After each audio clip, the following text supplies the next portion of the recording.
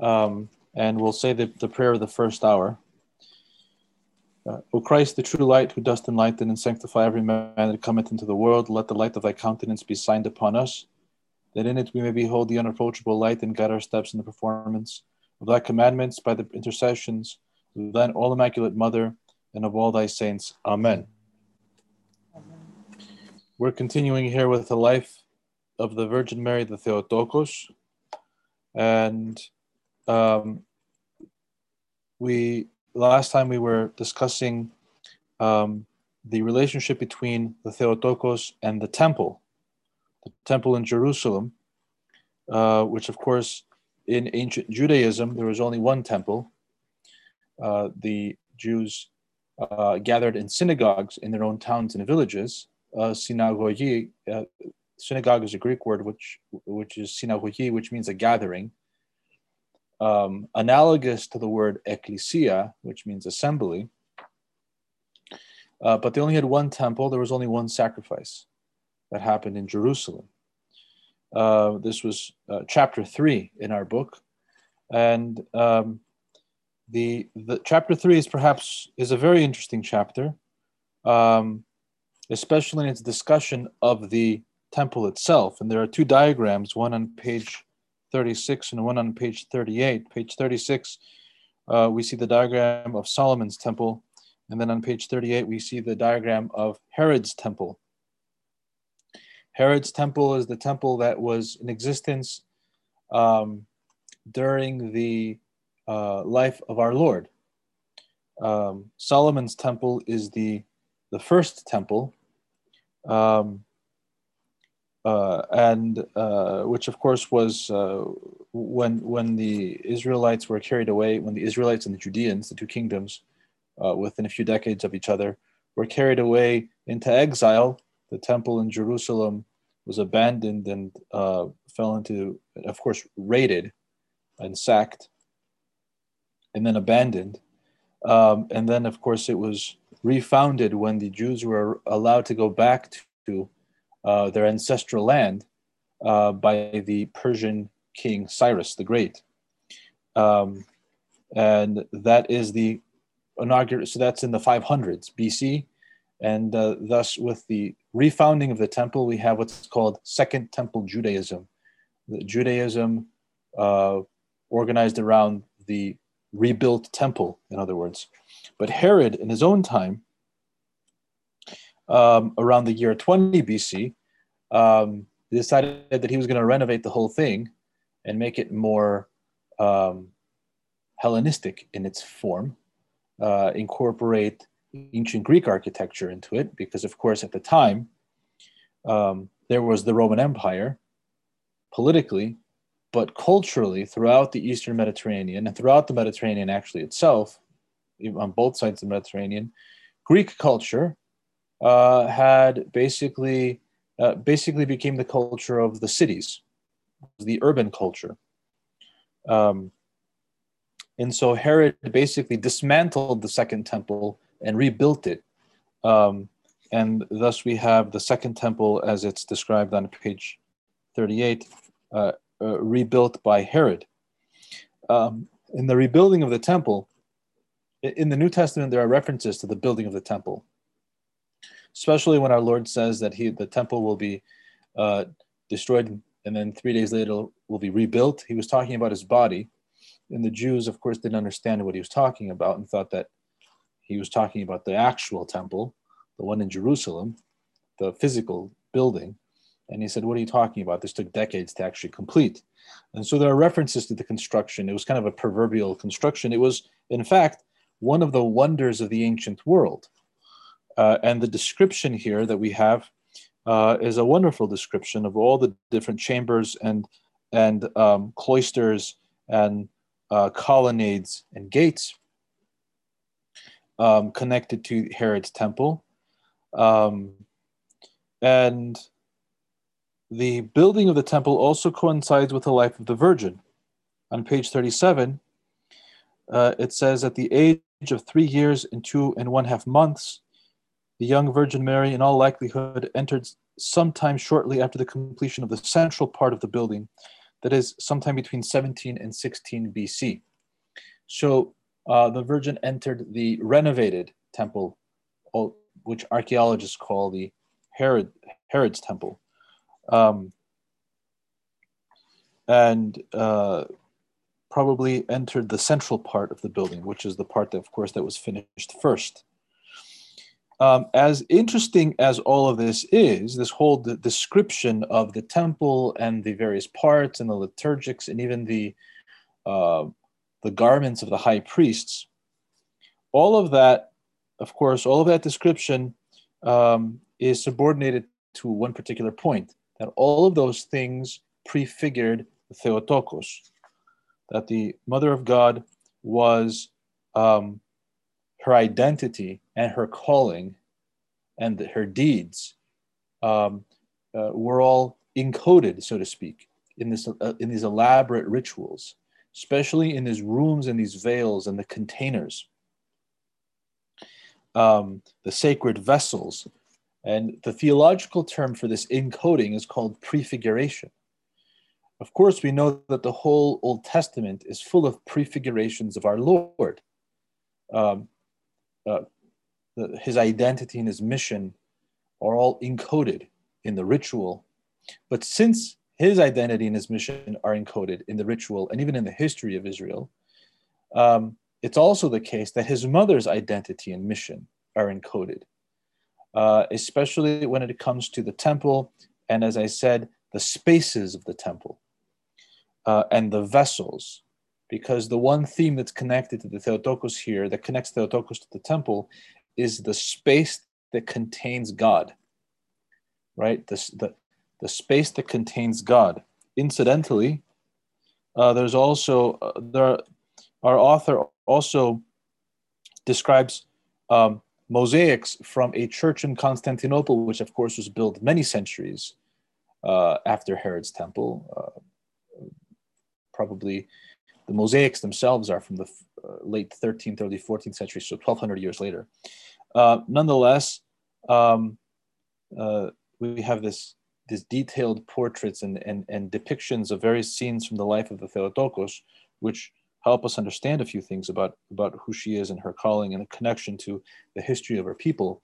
But that monastery is called the Monastery of Chora, and there is a portrait of the Theotokos in the nave of the church, to the left, as you're looking at the sanctuary, to the left of the sanctuary, that is inscribed Ichora tu Achoritu, the space of the uncontainable one, or perhaps the container of the uncontainable one. And interestingly also, the entrance to the nave, the door that leads to the nave, to the main part of the church, in the monastery of Chora, there is a portrait of our Lord right above the door that has the inscription Ichoraton Zondon, the space of the living, or the land of the living. And then when you get into the interior, you get, right before you enter the sanctuary, you have to the left the icon of the Theotokos, which has the land of the space of the uncontainable one. So this concept of space, of course, we're talking, why space? Because her body contained the uncontainable God. So that's why there's a section here on page 45 that talks about the sacred vessels. Liturgical vessels from the Old Testament are shown as prefigurative types of the Virgin Mother in both iconography and hymnology. A prefigurative type. The word type does not mean what it, in this context, does not mean what it usually means, like a kind of thing, or a letter, let's say on a typewriter, right? Although the typewriter is closer to the original meaning, to the meaning here. The word type comes from the metaphor of the stamp, right? The stamp leaves, in Greek we say leaves a typos, an impression, and it's a copy of the stamp itself, which in Greek is called the archetypon, the archetype in English. So you have an archetype and a type. So when we say that the liturgical vessels of the Old Testament are prefigurative types, what we're saying is that they're like the impression of a stamp. The impression presupposes the stamp. In fact, the impression points to the stamp, to the impress, in other words, and whoever holds the impress, of course, has the authority, right? And but the point is that the type presupposes the archetype, and so everything we see in the Old Testament is a type, an impression of an archetype that reveals itself in the New Testament. And these vessels are all prefigurative types, prefigurative impressions of the Theotokos. And of course, hymnography is rich with descriptions of these prefigurative types. Right? Of course, the Holy of Holies is a prefigurative type of Theotokos. The Ark of the Covenant, which according to I was surprised, actually, I read it in this book, I hadn't read it anywhere else, that when Our Lady was in the temple, the Holy of Holies was empty because the Ark of the Covenant had been taken away centuries before and hidden and never found, and presumably still exists hidden in the mountains of Judea, and protected by God, who will perhaps, when He considers it the right time, will reveal it, perhaps won't reveal it, and only after the end of time, after His second coming, will it be revealed. But nonetheless, as our author indicates, it doesn't matter, because all of that, the Ark of the Covenant, the Holy of Holies, the mercy seat, were all prefigurative types of the Theotokos. So actually, it might be appropriate that those were missing, because they made room for the archetype, for their original model. And we noted last time that the Theotokos, of course, is also indicated in these this relationship between the Theotokos and these liturgical vessels and these liturgical spaces of the Old Testament are indicated by her portraits, portraiture that exists around those spaces and on those objects. Iconographers centuries later, of course, did that because they were aware of the church's interpretation of those vessels. On page 51, there's a discussion, there's a subsection entitled "The Living Bridal Chamber of God the Word." The living bridal chamber. Why is the Theotokos called the bridal chamber? There is both in scripture and in the poetic tradition of the church, the poetry of the church, the hymnology, we have a nuptial imagery. Imagery, in other words, taken from a wedding. And there's a specific meaning to this. The specific meaning is that the Theotokos is the bridal chamber, in other words, the bedroom where the bride and the groom go after their wedding feast. That's called the bridal chamber, where humanity united with, maybe say it the other way around, where divinity united itself with humanity. Right? That we're talking about the union of the two natures in Christ. The perfect union between the divine nature and the human nature were accomplished in the womb of the Theotokos. And as we know, we know that God, in the interpretation of the fathers, of scriptural texts like the Song of Songs, God is the lover of humanity, right? God is the husband of humanity, and humanity is the bride. More specifically, the church, which is that section of humanity that has prepared itself for union with God. right? The church is not the church.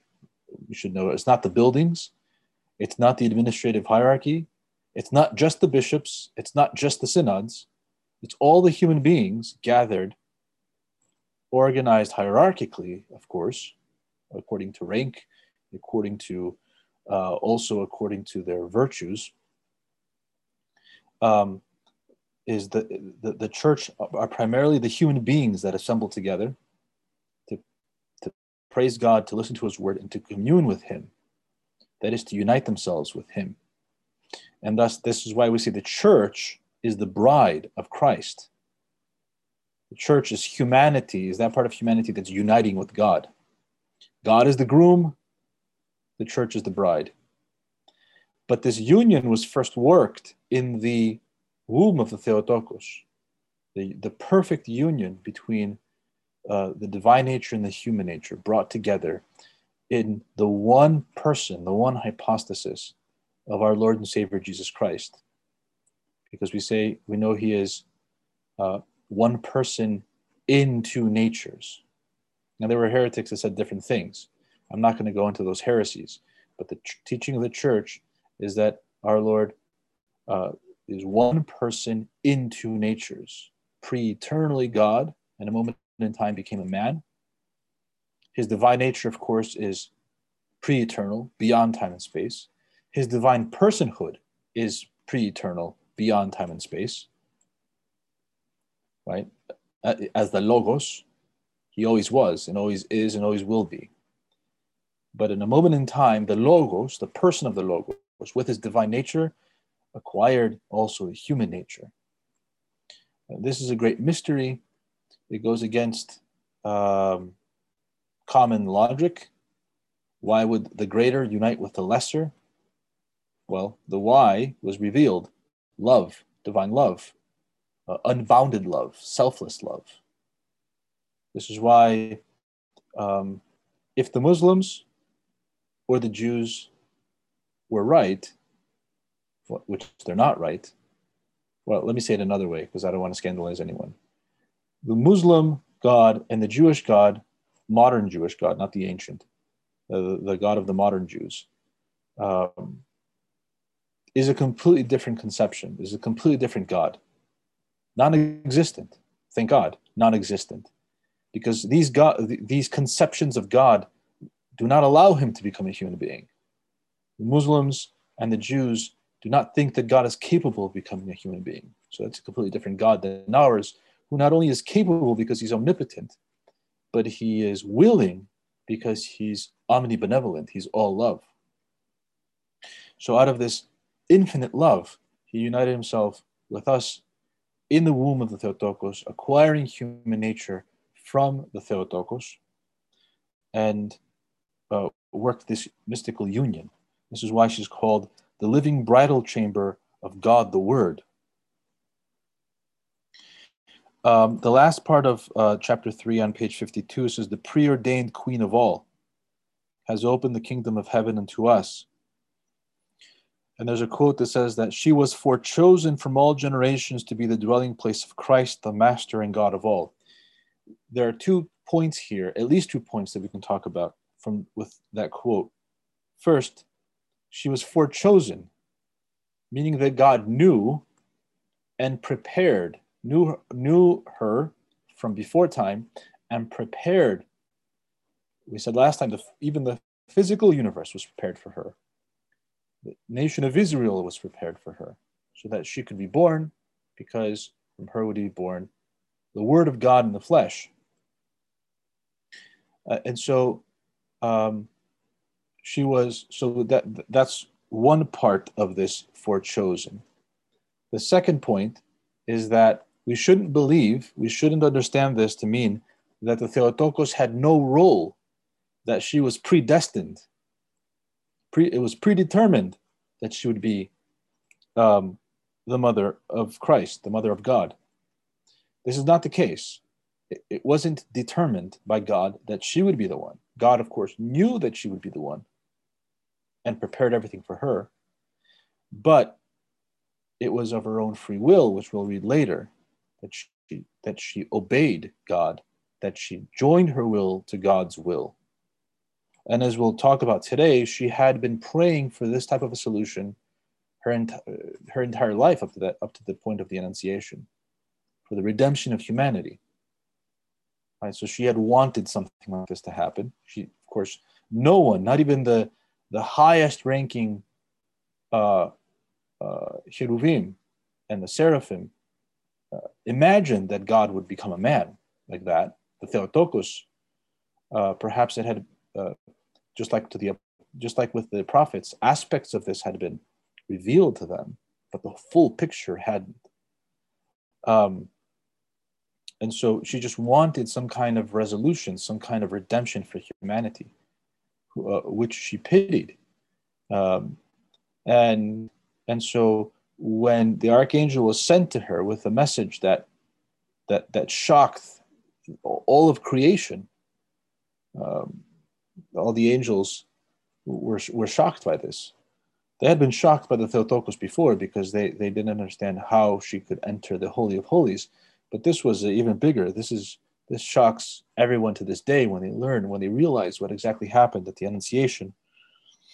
So she wasn't forechosen in the sense of predetermined or predestined to do this, because her will was part of our salvation, her free choice. She was forechosen in the sense that God knew that she would say yes and prepared the way for her to say yes. Chapter 4, which is the chapter 4, chapter 5 are the two chapters we're supposed to discuss today. The Virgin growing up in the temple. And so we know that the Virgin spent time in the Holy of Holies, which is, of course, something that's very, it's unprecedented. No one, the high priest only went there at certain times of the year. And yet the Theotokos was allowed to reside in there. She didn't live the entire time in there. She was able to go in there and pray. Because as St. John Maximovich points out, as it's noted on page 53, it says, Mary was settled in the quarters for virgins, which existed in the temple. The temple had many sections. And so there was a section for young girls that had been dedicated to the service of God. And that's where she lived. That's where her actual daily quarters were, her bedroom and such. But she spent so much time in prayer in the Holy of Holies that one might say that she lived in it. Right? So that's where she spent most of her time. She desired to fulfill the commandment of God, ye shall be holy, for I, the Lord your God, am holy, which is in Leviticus 19. This is a very important verse in Scripture, one of the most important verses in Scripture, because this is the command for us to become saints. It shows us what our purpose is. And of course, the Holy Prophet Moses had revealed our purpose in Genesis when he said that God created man in his image and likeness, which means that he created man in his image, what we have inwardly and the relationship between our soul and our body, but also the different parts of our soul are all icons, portraits of God, of the Holy Trinity. And also we can say that being incarnate spirits, human beings, are also portraits of the of God in the way that he relates to creation, because God creates the world and sustains it. Our soul doesn't create our body, but it sustains our body. And so St. Gregory Palamas says that we are actually images of God to a greater degree than the angels are, although the angels are much holier than us. They've attained much higher levels of holiness.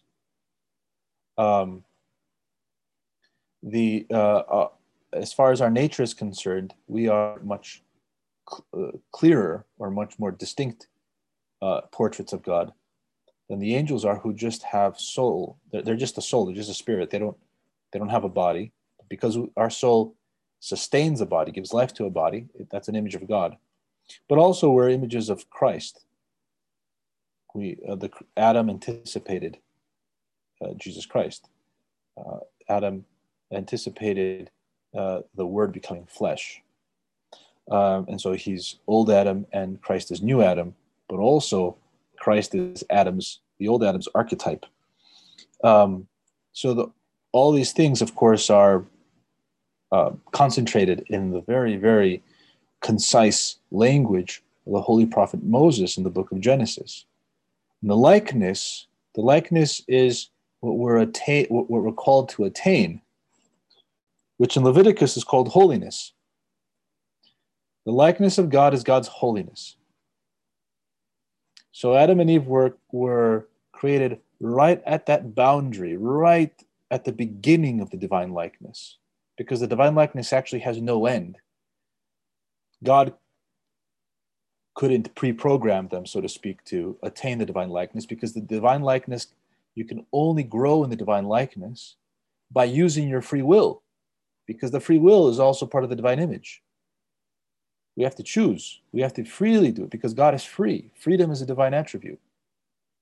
Our freedom is not absolute freedom. Only God has absolute freedom and infinite power.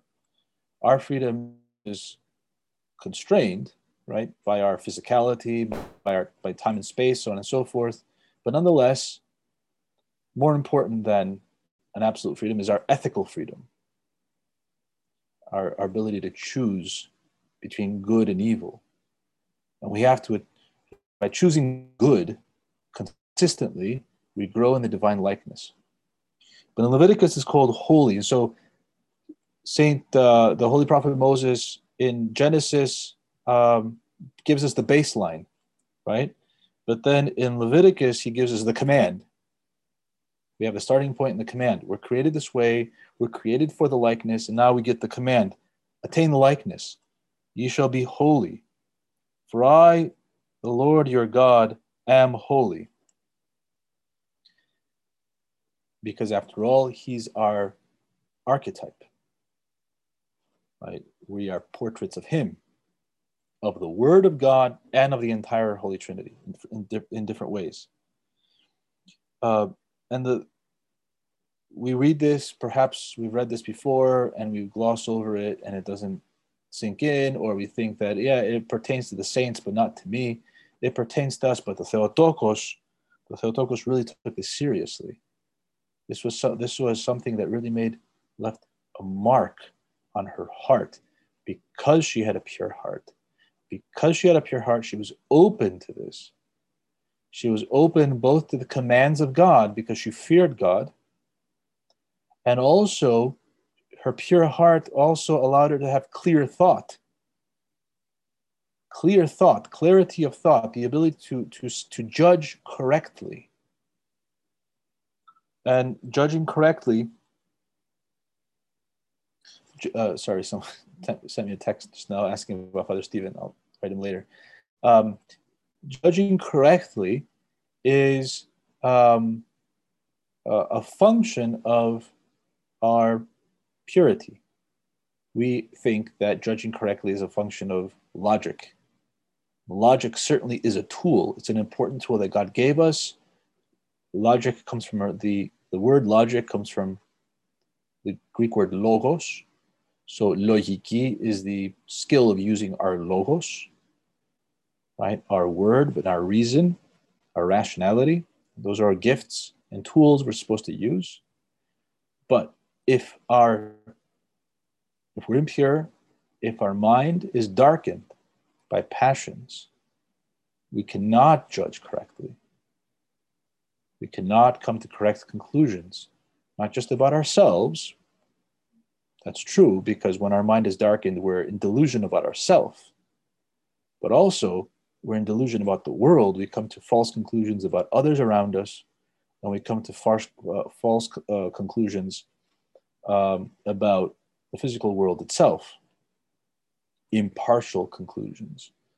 And this is the condition in which most of philosophy, human philosophy, most of the natural sciences, most of the social sciences, and everything that's going on in academia and being written online and in print and spoken between people over the centuries, most of it falls under this category of delusion, partial truths, but delusional discourse that stems from a darkened mind.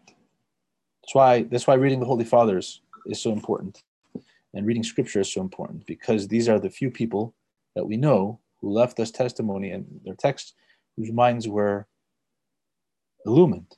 They weren't darkened. And so the Theotokos had correct judgment because she had an illumined mind.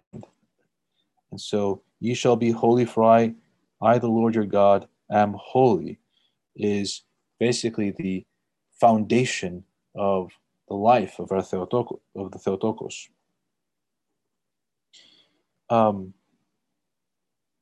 St. Ambrose says she was a stranger to any fall into sin, but not a stranger to sinful temptations. God alone is without sin. And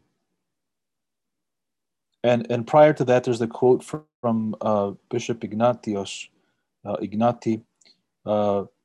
Brianchaninov, where he says, despite the righteousness and the purity of life which the Mother of God led, sin and eternal death manifested their presence in her. They could not but be manifested, such as the precise and faithful teaching of the Orthodox Church concerning the Virgin with relation to fallen nature and death.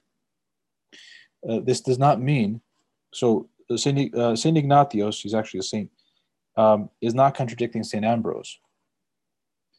Saint Ignatius is saying that the Theotokos had a fallen nature just like us.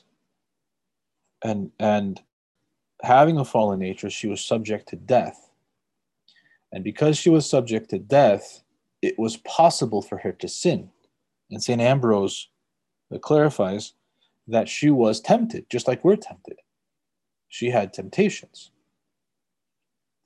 But the glory of the Theotokos is that she handled those temptations correctly. Almost everyone else, with the exception of our Lord,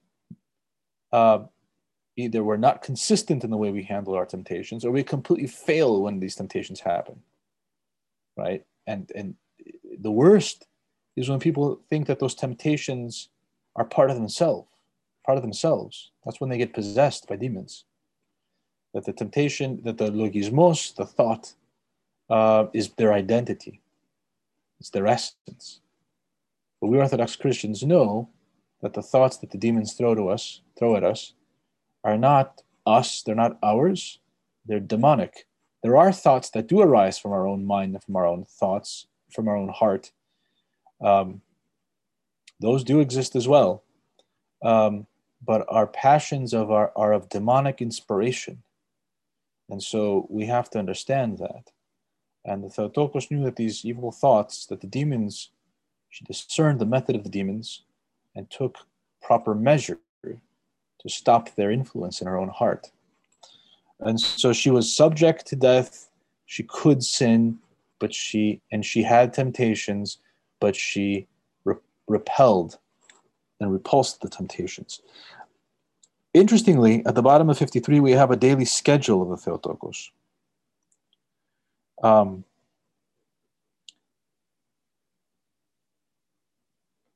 Well, the part right before I talk about the schedule, there's an interesting paragraph here.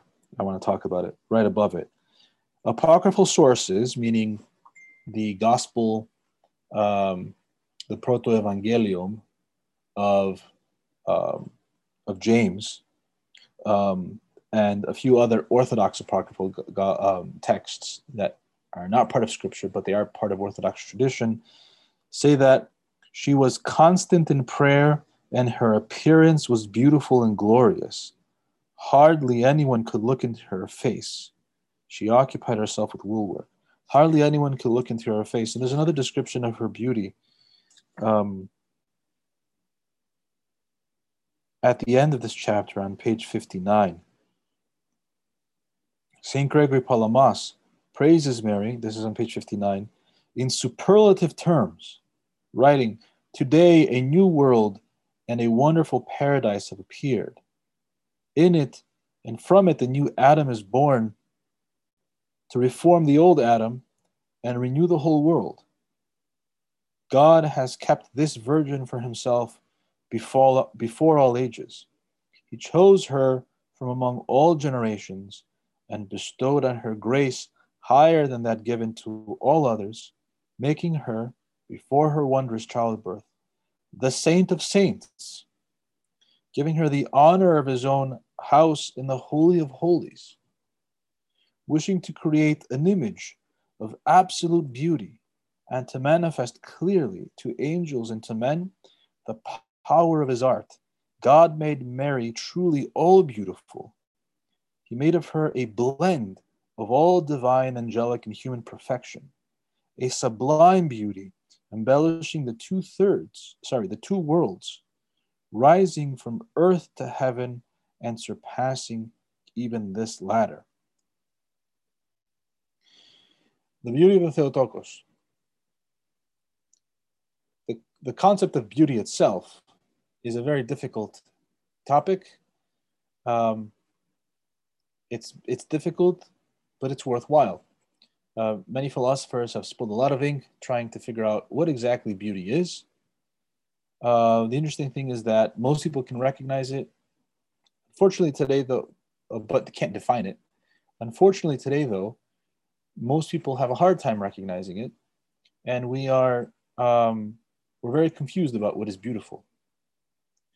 And the Holy Fathers teach us that the source of beauty is God. He is the beautiful one himself. And to the extent that human beings are beautiful, they are beautiful as images of God, as portraits of God. The divine image, but especially the divine likeness. Because let's say the divine image is kind of static. It's the outline. It's the static outline. I'm speaking metaphorically here, not literally, so they can understand the relationship between the image and the likeness. The image is kind of like the static outline of a sketch. The likeness, however, is the color and the activity. In a regular portrait, we just have color. But with us, we have both the color and the activity. The original, the very life force of our archetype himself pours through us, or it can, if we prepare ourselves properly. And so that is human beauty. Now, the Theotokos was beautiful both as an individual, in her physical appearance, but also in her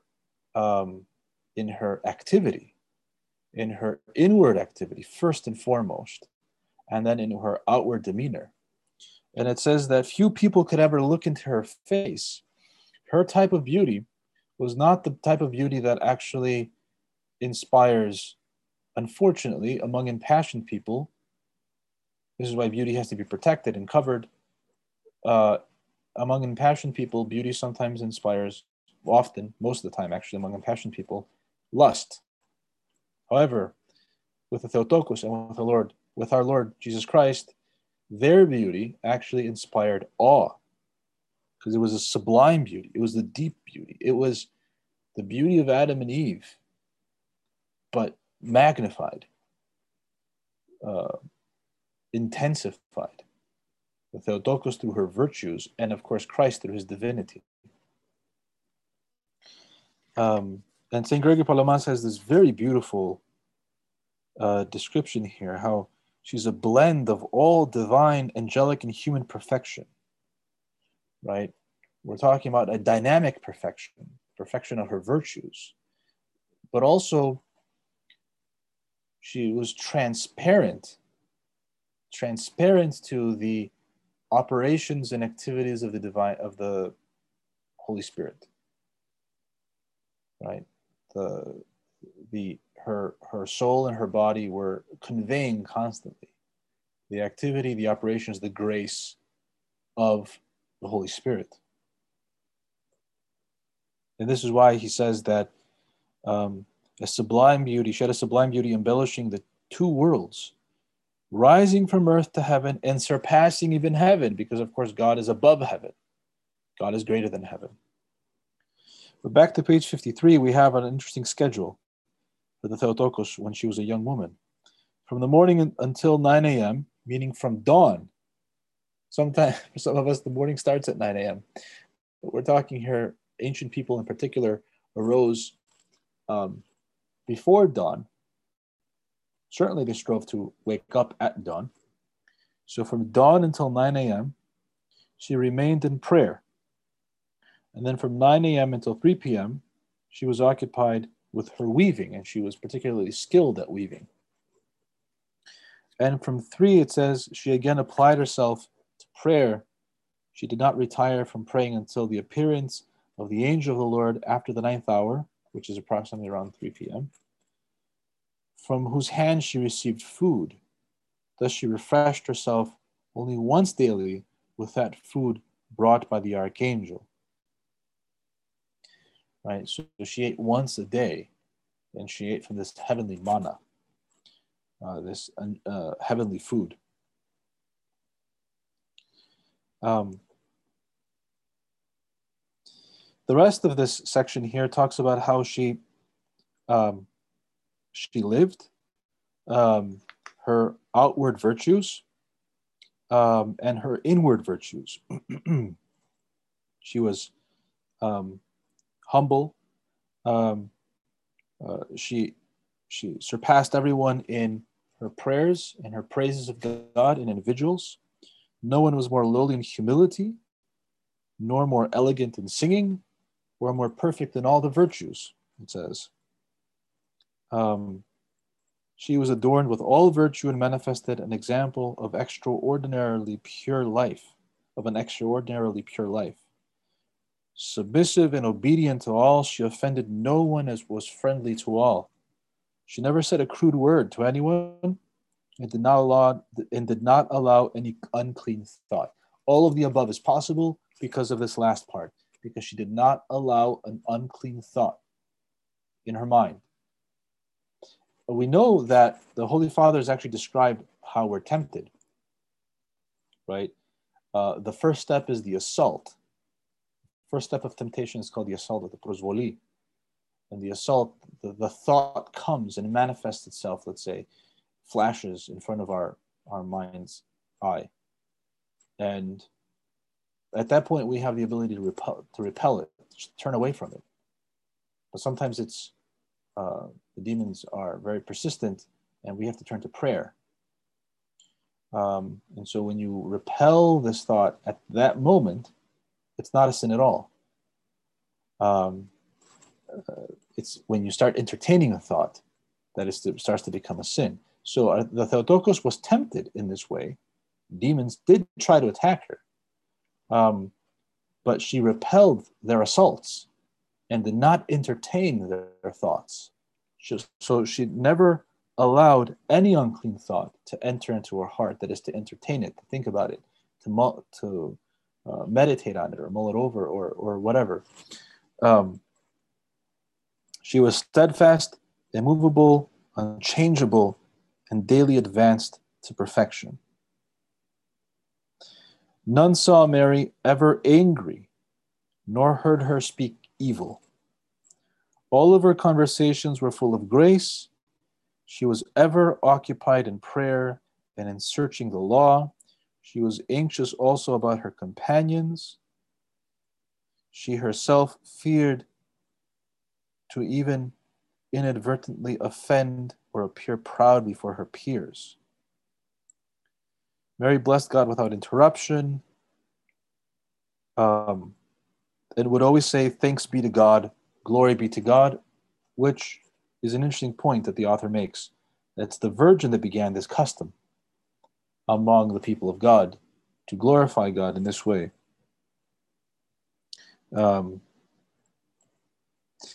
Then this second half on page 55, this discussion of St. Gregory Palamas is very important, because St. Gregory Palamas teaches that the Theotokos was the first hesychast. What is a hesychast? A hesychast is a monk or a nun, but it doesn't have to be just a monk or a nun. It could be any Christian, Orthodox Christian. But of course, monks and nuns live the hesychastic life. They live in Issachia. The Theotokos was the first hesychast. That is, what is a hesychast? Someone who detaches their mind from the world. And then that's Issachia itself, detachment from the world. Often the detachment is physical, but it doesn't have to be just physical. Most of the saints, or many of the saints, it was physical. They went to the desert, or they went to the mountains, or to the forest.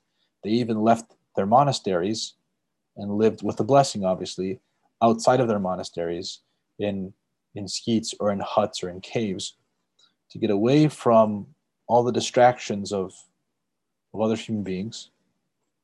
And they dedicate themselves to unceasing prayer. What St. Gregory says is that the Virgin was the first to take it upon herself to pray unceasingly. Later, St. Paul will tell us to pray unceasingly. But this is something that the early Christians learned from the Theotokos, how to pray unceasingly. According to St. Gregory, her asceticism therein did not lead her to come to an understanding of the grace received in the time of her conception, but to learn more of the nature of the sins of Adam. Right? When she heard in the temple the readings, Adam's fall, the fall of Eve, what happened to human beings. It says she was filled with pity for people who were brought to ruin and condemnation through disobedience. She resolved to have her heart, mind, and soul dwell on God and endeavored to remain attentive and to struggle in prayer. And the content of this prayer was for the redemption of humanity. And St. Gregory suggests in his homily that it's this prayer, this unceasing, attentive prayer that was going on inside the Theotokos that actually attracted God and brought God inside her. This is what God had seen from the beginning. The Theotokos would be someone who would dedicate herself to this type of activity. This is what it means that she was forechosen. She would dedicate, that he had prepared everything for this person who would choose this way of life.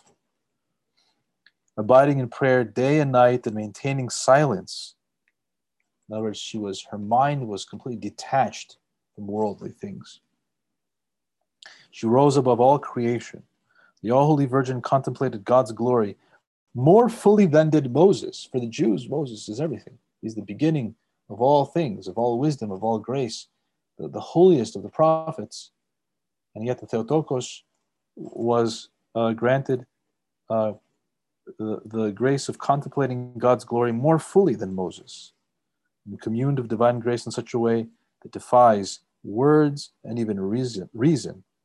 This is why the Holy Fathers call her a luminous cloud, right? The living water. We're running out of time here. What I want to move forward to chapter 5. The Virgin comes of age, and let's talk about the Virgin's vow. So Our Lady vowed to remain a virgin, and this is a very important, I won't say innovation, but an inauguration is more like it. Because for the Jews, there were a few women that had never married. There were a few women that had remained virgins. St. Gregory of Nyssa, it's noted, taught that Moses' sister Miriam was a virgin and prefigured the Theotokos. Although there's some debate about that.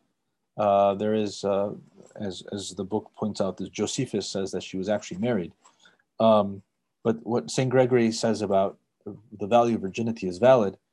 Probably St. Gregory is right on this question, that in fact Miriam was a virgin.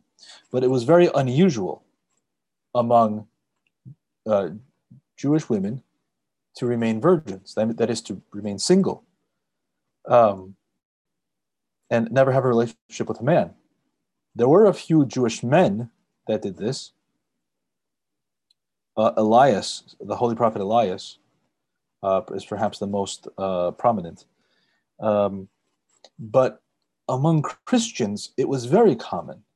And this is one of the things that got Christians in trouble in the ancient world, because the Greeks and the Romans had similar attitudes. Women, young women, were to obey their fathers and marry the man that their father chose for them. That's the Roman view, that's the Greek view, that's the Jewish view. And because it was their duty, in the Greek view, it was the duty of the woman to her polis, to her city, to have children, right? Because the begetting of children, the propagation of the human race, in particular of the citizenry of the city, is important for the city's extension into the future. And for the Jews, that's true, but also the Jews were expecting the Messiah, and so every woman thought it was her duty to be married because she might be the mother of the Messiah. The paradox is that the actual mother of Messiah chose virginity. And among the Christians, virginity was a very high way, considered to be a very high calling. St. Paul talks about this, where he says that if one's called to be a virgin, one should remain a virgin. Why is virginity so important? Well, first of all, virginity is perhaps the most philosophical. Well, in order to be truly virginal, both inwardly and outwardly, takes a tremendous amount of attention, inward attention, self-knowledge, self-control, sophrosini in Greek. So to that extent, it's a very philosophical way of life. It's perhaps the most philosophical way of life. On the other hand, it's also the way of life that corresponds to both the life of Adam and Eve in the Garden of Eden and the life of the age to come, as well as the life of the angels. Because in the Garden of Eden, even though Adam and Eve had the commandment to be fruitful and to multiply, they hadn't come together. And human nature, although the Holy Fathers teach that God created us in a way that provided for the fall, not provided in the bad sense of making it possible, but since God knew ahead of time that we were going to fall, he equipped us with everything that we needed in order to deal with the fall. And thus that's why our bodies are related to the bodies of animals. And human sexuality is analogous and closely related to animal sexuality, right? In the physiology, right, of reproduction and so on and so forth. We know that Adam and Eve in the Garden of Eden, they had a different relationship to their body. They didn't have passions. They had a different relationship. In fact, their body, says St. Gregory Palamas, wasn't very much apparent to them. In the same way, he says that our soul isn't that apparent to us right now because it's been swallowed up by the body. In the Garden of Eden, the soul had actually swallowed up the body, and the body was barely apparent. And also because they were right at the beginning step of the divine likeness, the glory and the grace of God, their bodies were transparent to the glory and grace of God. They didn't need clothing for that reason. And God's commandment for them to be fruitful and multiply in the Garden of Eden, whatever that meant, we don't know exactly what it meant. But what we do know is that it did not include the passions that we today associate with human sexuality, that are implanted in human sexuality. Those are all post-fall. And so human sexuality, the way that every single human being that was born since Adam and Eve knows it, that is a consequence of the fall. It's animalistic. It's not bad because God implanted it in us to provide for the human race. But it reminds us of the fall. And so virginity transcends this. Virginity, in that sense, is a return back to the Garden of Eden, but it's also looking forward to the life of the age to come, in which our bodies will be restored to their ancient glory, the way they were, the way the bodies of Adam and Eve were in Eden. And of course, the purpose of sexuality will have completely been eclipsed in the life of the age to come, because everyone that will have been born, that everyone that is to be born will have been born by that moment, by that time. And so this is why virginity is a very high calling, and it transcends the limitations of our nature, transcends our fallen nature. And so our Theotokos understood this and chose this way of life. And she was pressured to marry. The reason why she was pressured, well, there's the custom of women marrying, of course, which is part of the pressure.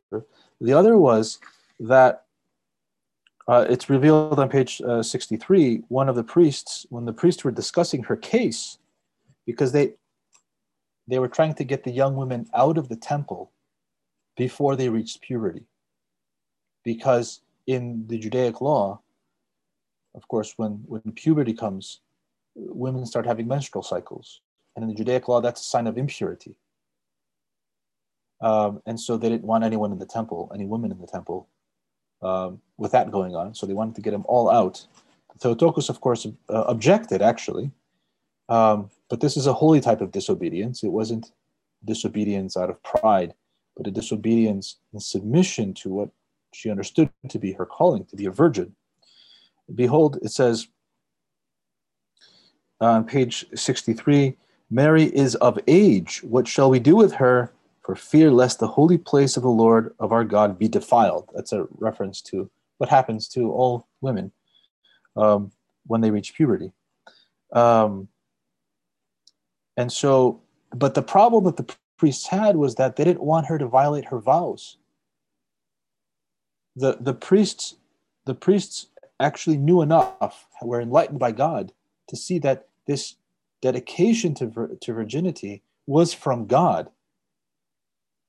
It was from God, except they didn't know how to deal with it. They didn't know what to do with it. And so it was through a divine revelation that the priests figured out a way. Well, they didn't figure it out. It was revealed to them. The way to marry off Mary was revealed to them by an angel. But the purpose that they had in marrying her off was they wanted to give her to someone who would actually help her maintain her vows, right? Her vow of virginity, of unceasing virginity. So this shows how the Holy Spirit was operating in the souls of everyone, in particular of the priests, and how they were trying to discern the correct way. And so this, of course, flies in the face of the common conception, especially the Roman Catholic conception of the Holy Family. St. Joseph was not a young man. He was an old man. He was in his 80s. And it was through the budding of his rod, of his walking stick, after they were instructed by an angel to call all the widowers of the tribe of Judah, which is one of the 12 tribes, the royal tribe, call them to Jerusalem. And the widower whose walking stick would bud would be the one who would receive the Theotokos as a bride. And the priests knew that this person would help the Theotokos actually maintain her virginity. So the purpose of her marriage was just to protect her.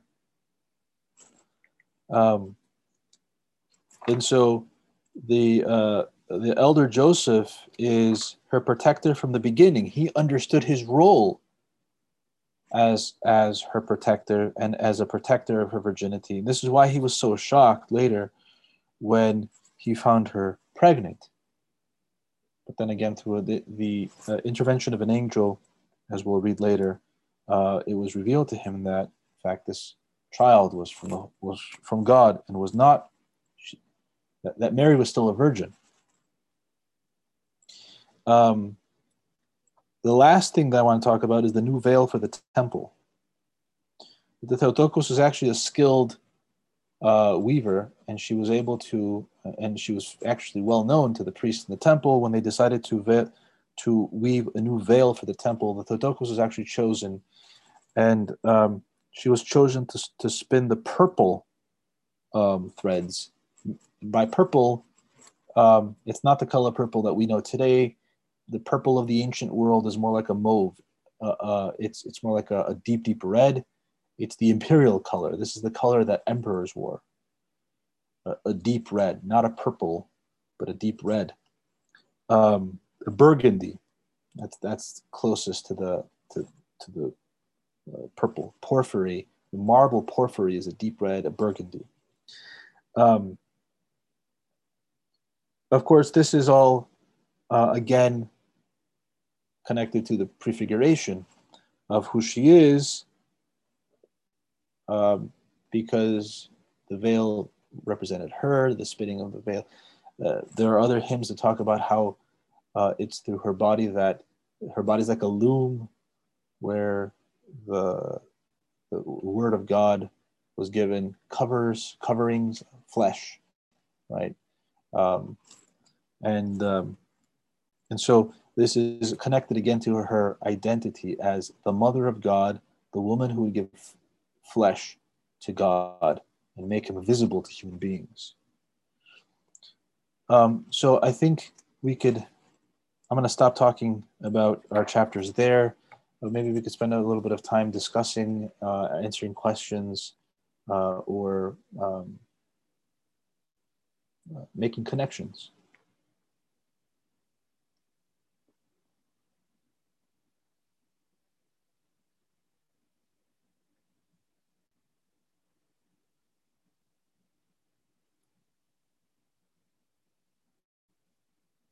Okay. If there aren't any questions, then we can adjourn. But before we adjourn, I'd like to wish everyone a blessed nativity, and may we receive our Lord tomorrow night, fully prepared. And when we when we commune, and he comes into our body and into our soul, may we then produce the virtues that bring us closer to what he told us to be, holy.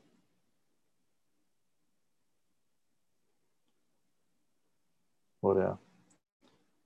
Did someone have a question? I think I saw someone's.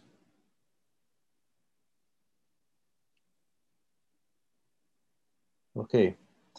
All right, everyone, then have a Merry Christmas, and we will reconvene next week at the same time.